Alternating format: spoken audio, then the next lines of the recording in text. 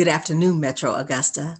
This is Janice Allen Jackson, welcoming you to the July 28th edition of Local Matters, a show designed to make you a more confident voter and a more engaged citizen.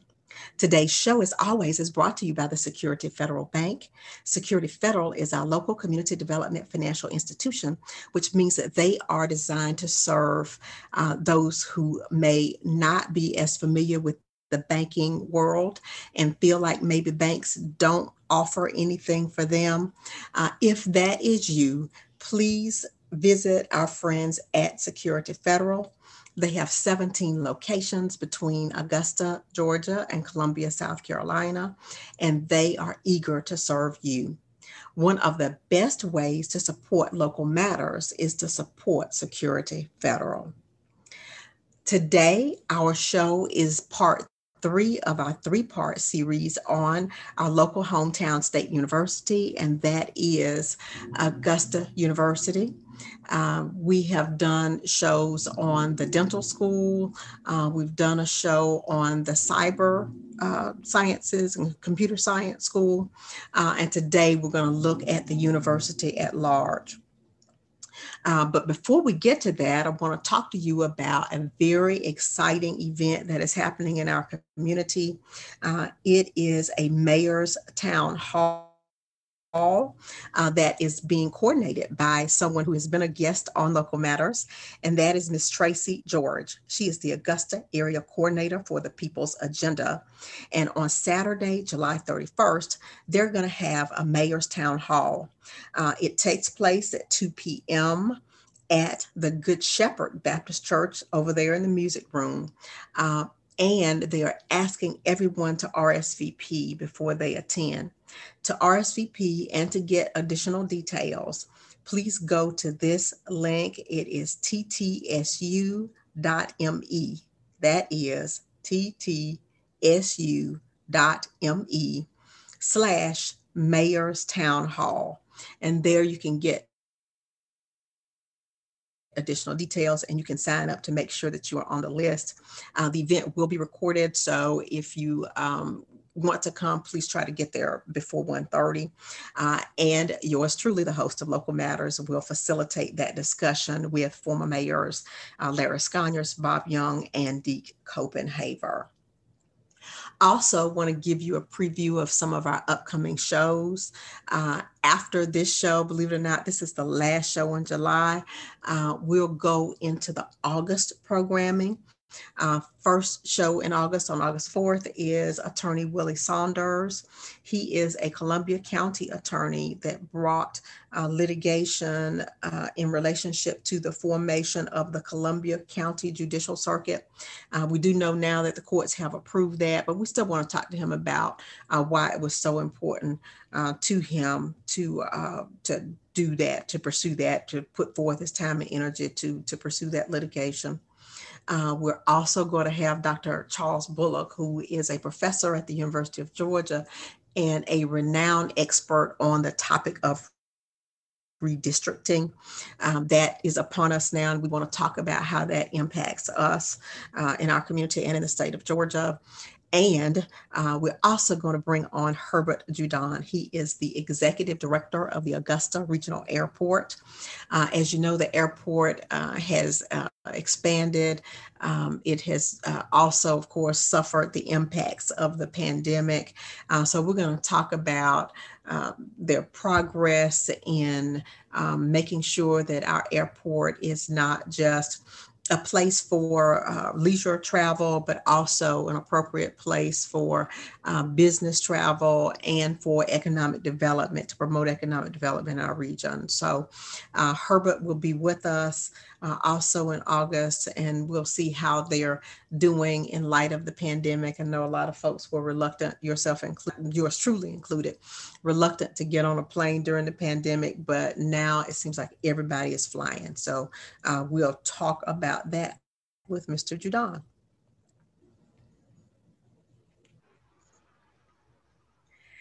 As you all know, I have embarked on a three-part series on Augusta University. And someone has asked, why are you doing three parts on Augusta University, three episodes on AU? And the reason is your tax dollars are paying for those things that you see at Augusta University. And also because Augusta University really is a key institution and growing here in our community. I am so pleased to have today's guest. He is Dr. Neil Mackinnon, and he is Provost at AU.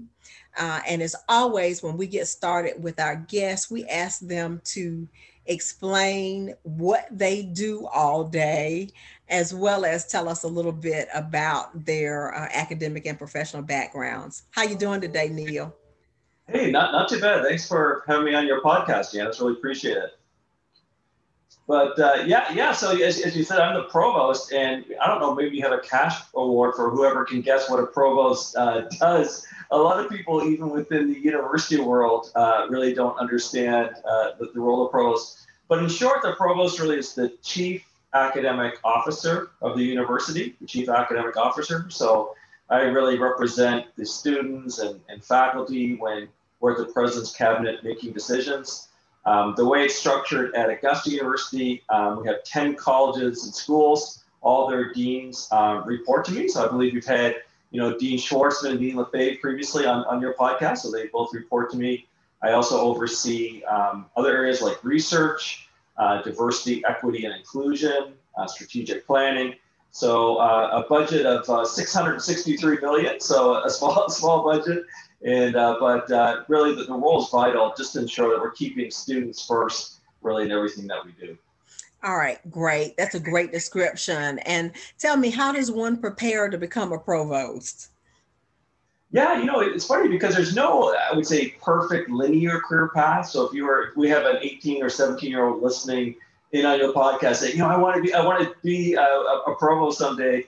But having said that, most provosts typically come through the ranks in academia. So I started as an assistant professor, progressed to associate full professor, department chair, and a dean before this. So typically that is how it goes, kind of with increasing administrative experience. I think coming as a faculty member, that's important to have the support of the faculty because they realize that, at my heart, I'm an educator, I'm a professor. And, Janice, was important to me.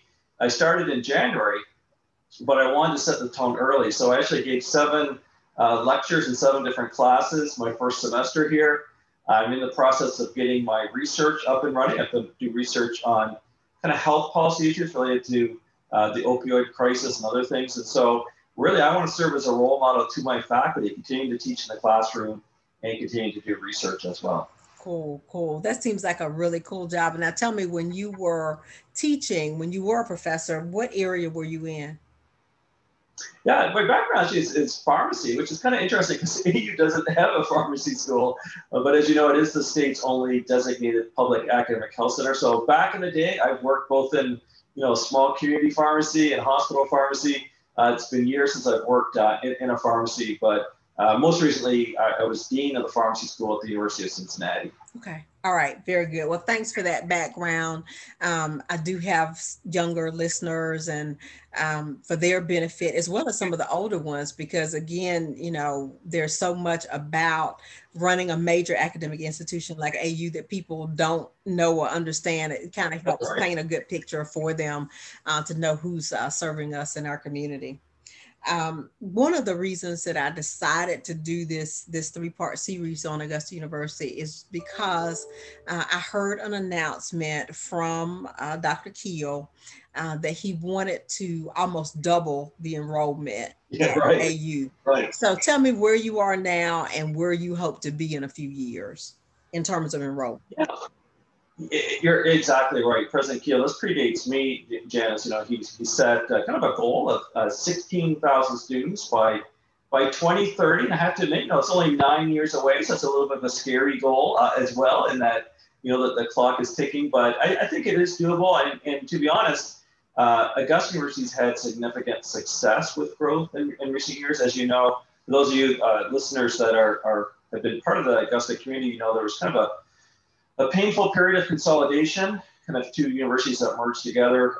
Following that, there was a slight decrease in enrollment for 2 or 3 years, but kind of reached a low point in 2015 with just over 8,000 students combined at the entire university. Since then, we've grown each and every year, an average of 2.8%. So as of last fall, we were about 9,500 students. And so this fall, we're projecting another record, getting closer to 10,000 students. So President Keel has kind of said that we want to grow from, where we were around 8,000 students to 16,000 students. We're on our way. But it's really the provost who has kind of the leading role in kind of making that happen. And so we're doing a number of things. Even the 6 months since I've arrived, Janice, to try to turn that into reality. I've encouraged my deans to dream big and think about new degrees, new programs we're not offering now that would be, enticing to potential students, would be important for local workforce development. We're also in the process of expanding our online offerings. One thing that we all kind of came out of COVID with is some online learning. So it doesn't matter if you're a high school student, a college student, or a professor, you've done some online learning or teaching. And so we're getting ready to invest significantly in that area as well. And so the goal certainly would become we should have up by the end of this year a very precise plan that will get us to 16,000 students by 2030. And just I should add as well, we're not growing just for the sake of growth. And certainly we have no plans to become a UGA or Georgia Tech or Georgia Southern or Georgia State, with 25, 30, 40, 50,000 students.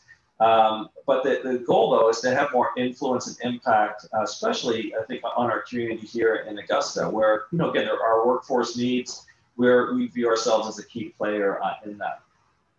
Okay. All right. And as you talk about that 16,000, that would include all of your campuses. Are you seeing a balance there where it's roughly half graduate and professional and half undergrad, or have you all even thought about what that mix would look like?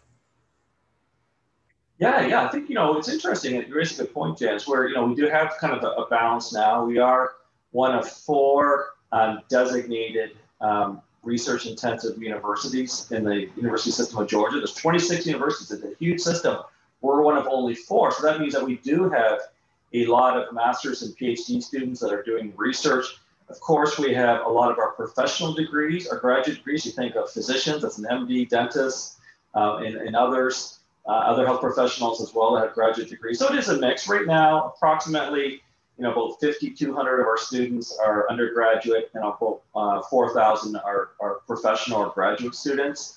So probably that ratio will be fairly consistent, but we want to grow both. We want to have more undergraduate students at AU and more graduate students as well. That's interesting to me. I asked the question because I got my graduate degree at Duke University. And Duke is one of the few schools where the number of graduate and professional is probably greater than the number of undergraduates. And that doesn't happen too often, but one of the it does not, right? So, hey, you may be headed in the same path. I think so. Yeah. It's similar to Duke. I mean, we have, of course, a medical school and we're research intensive. And anytime you have kind of those two elements, you have a lot of graduate and professional students. So yes, you know that well coming from a great institution at Duke University. Right. And as you think about this path that AU is taking from sleepy commuter school to now research institution, are there other schools that have taken a similar path to what you all are now? Yeah, I would say, it's not super common in that, most universities kind of in their DNA, they maybe grew up as a residential college, where most students live in dorms. Even like UGA, they require all freshmen to live in dorms, right? So you have that. Of course, you have others that are commuter schools. But in the state of Georgia, Kennesaw State really comes to mind, where they've had a transformation over the past 10, 15 years, going from a commuter school. And certainly, they still do have commuters in the greater Atlanta area, but at the same time, they've invested a lot in dorms and creating that residential experience. So I think for us, it'll always be a blend. You'll have some folks that, like the flexibility of being, commuting in and out. You have certain adult learners that, that they're not your typical, 19 or 20-year-olds that are going to live in dorms. But at the same time, we have we built our first 2 dorms in the last 5 years. We would like to build our 3rd as well because the demand is high. So I think we're going to continue to expand our residential offerings. We, in our 5-year plan, we actually have a brand new building that we'd like to build called Student Engagement Center on the corner of Lady Walker and 15th, and that will have expanded dining and other student services as well, primarily for those students that are living on campus. Okay, all right. And uh, you mentioned under your responsibilities, it includes diversity and inclusion. I think, if I'm not mistaken, within the last year or two, probably closer to two, AU hired somebody who does have that specific role. Is that right? That's right. Yeah, her name is Dr. Tiffany Townsend. Exactly. She's our chief diversity officer, so she does report to me in her office. She's fantastic. Has a PhD, continues to teach and do research like I do, and she's really there to help us strengthen that. And I guess if I kind of put that in different buckets, part of it would be increasing the diversity of our student body and our faculty. If you look at our students, we've had success. I think there's still room for growth. If I go back to consolidation, around 44% of our students were not white. So that certainly the largest bucket within that would be African American. That's increased up to 47%. So we have an increase, but still, I think some room to grow. The area that I think we definitely need to do more work, those diversity of the faculty. And my second month I was here, actually, I charged Dr. Townsend, as well as our Associate Provost for Faculty Affairs, Dr. Kathy Browder, to propose a plan to increase the diversity of our faculty. They presented that to me in May. And some good news, maybe a scoop for your viewers here. The president actually just approved that about 3 weeks ago. So that's going to be formally launched this fall. Okay. Let me make sure I got this. You said 47% of your students are non-white. That's right. Is that exactly. for the entire university or just the undergraduate population? That's for the entire university. Okay. Yeah. Okay. All right. And that's a number that I would not have guessed. But that's great, actually. 47%. Yeah, it's kind of interesting. The biggest, actually, the one area that might surprise you as well is the difference between male and female. So 64% of our students are female, 36% male, and that also has increased. It was 61% female at consolidation, so that also has increased by 3 percentage points. Yeah, and as you say that kind of doesn't surprise me because I think most of the schools are going that way. When I talked to Dr. LaFave, she said, roughly half of the dental students now are female, which, seems absolutely astounding to me because, back in the day, you just always thought the dentist was going to be a man, That's right. And of course, we had, a large nursing school. So we have, my wife's an occupational therapist by training. Most OTs are female.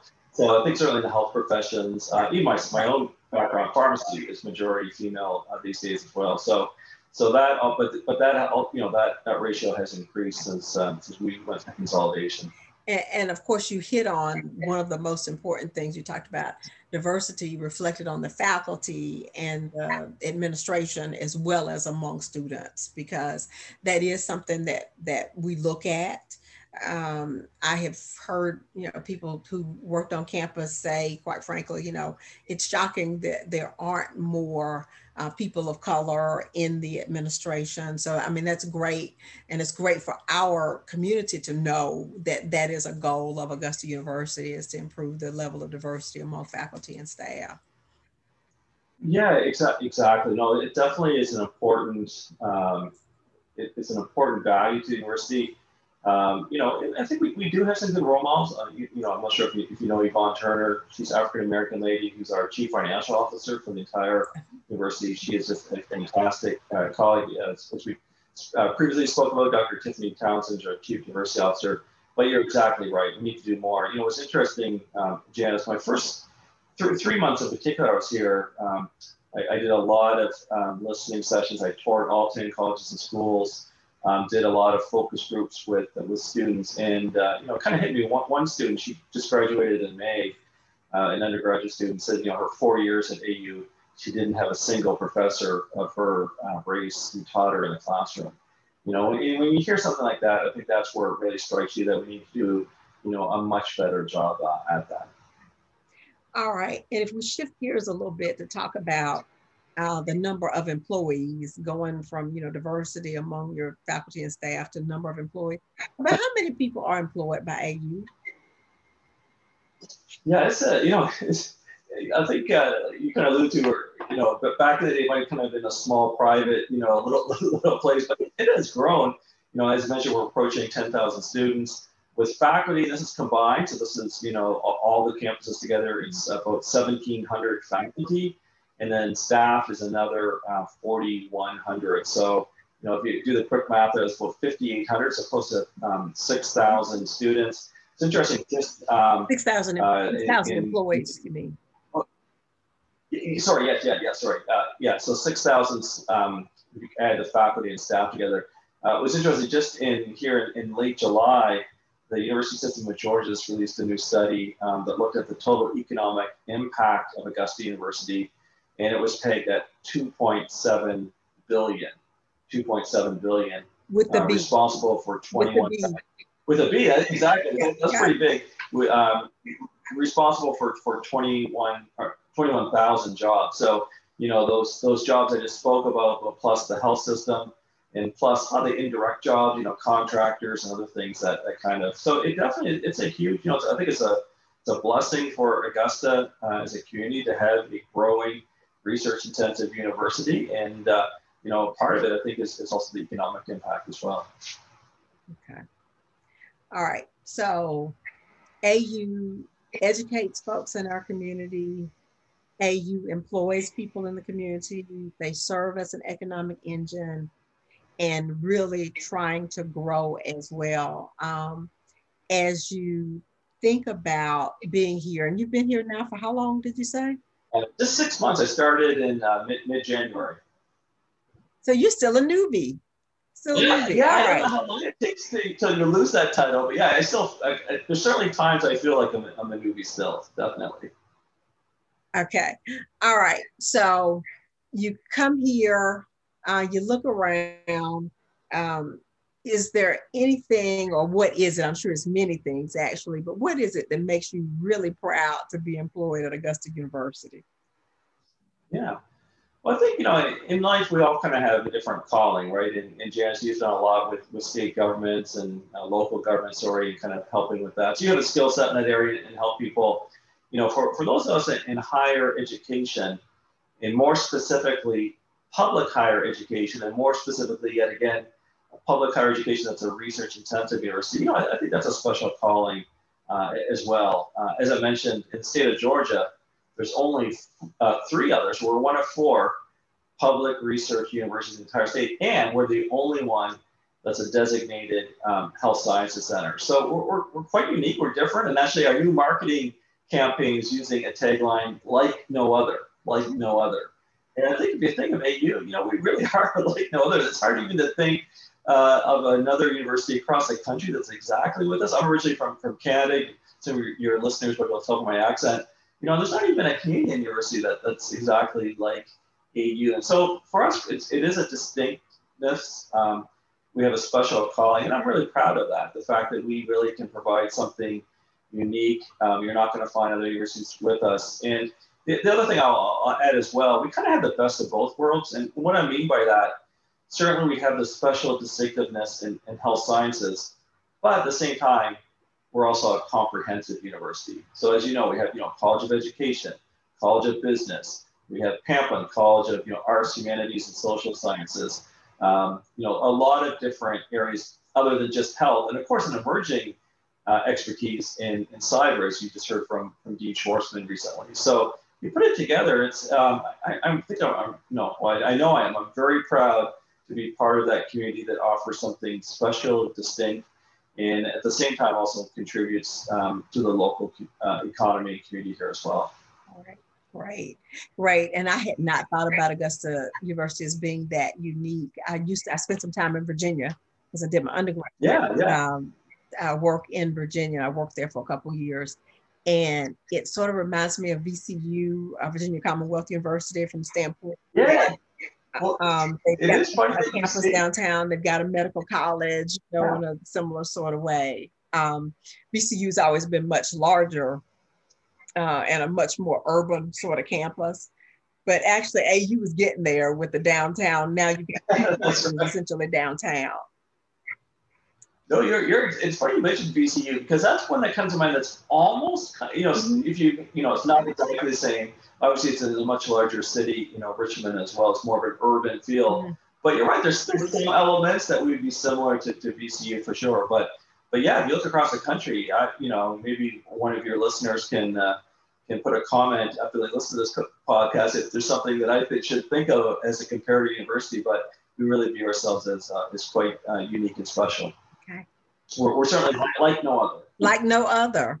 So as we prepare to close out, is there anything else you want to share with our listeners about the jewel that we have in town that is Augusta University? Yeah, well, I think, it's interesting, and, if I'm being kind of open, with you, Janice, it's probably about a year ago that, I kind of was approached with this opportunity. Of course, interviewed last fall. And when I was first approached by it, and I've worked I've lived in Florida, I've lived in Wisconsin, I've worked in Arizona and Ohio, and of course, Canada. I had never heard of Augusta University before. And certainly I heard of the Nautical College of Georgia. But I think part of that is, and I don't mean to offend or disrespect anyone by saying that, but I think it's really a byproduct of this, consolidation and name changes. Of course, some of your viewers will be very well versed in.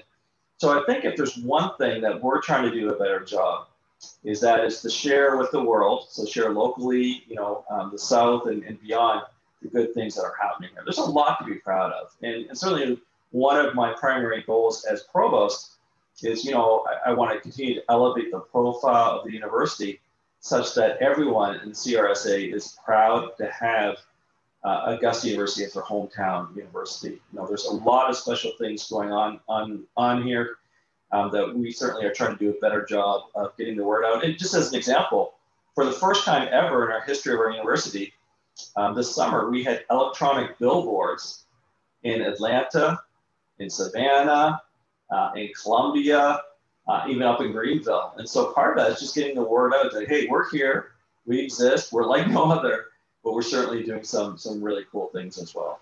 Okay. All right. Very good. Well, we are very pleased to have AU as our hometown university, and happy to have you in our community serving your students and faculty. Thank you so much for joining me. It's nice to make your acquaintance. Well, yeah. Well, thank you, Janice. Just want to appreciate your interest in the university. And hey, let's make sure I come back before 2030, and I can give you an update on how we're doing with our whether we hit that 16,000. Exactly. You can hold me accountable to that. So. All right. Take care. All right. Thanks so much. I close with my favorite Bible verse from 2 Timothy chapter 1, verse 7. For God hath not given us the spirit of fear, but of power and of love and of a sound mind. This show is designed to contribute to each of those, giving you the power that comes with knowledge, demonstrating love for your local community, and offering you wisdom for decision-making so that you possess a sound mind when it comes to these topics. Please tune in next Wednesday at 1:30 p.m. here on WKZK 1600 AM, 103.7 FM, and WKZK.net, because local matters.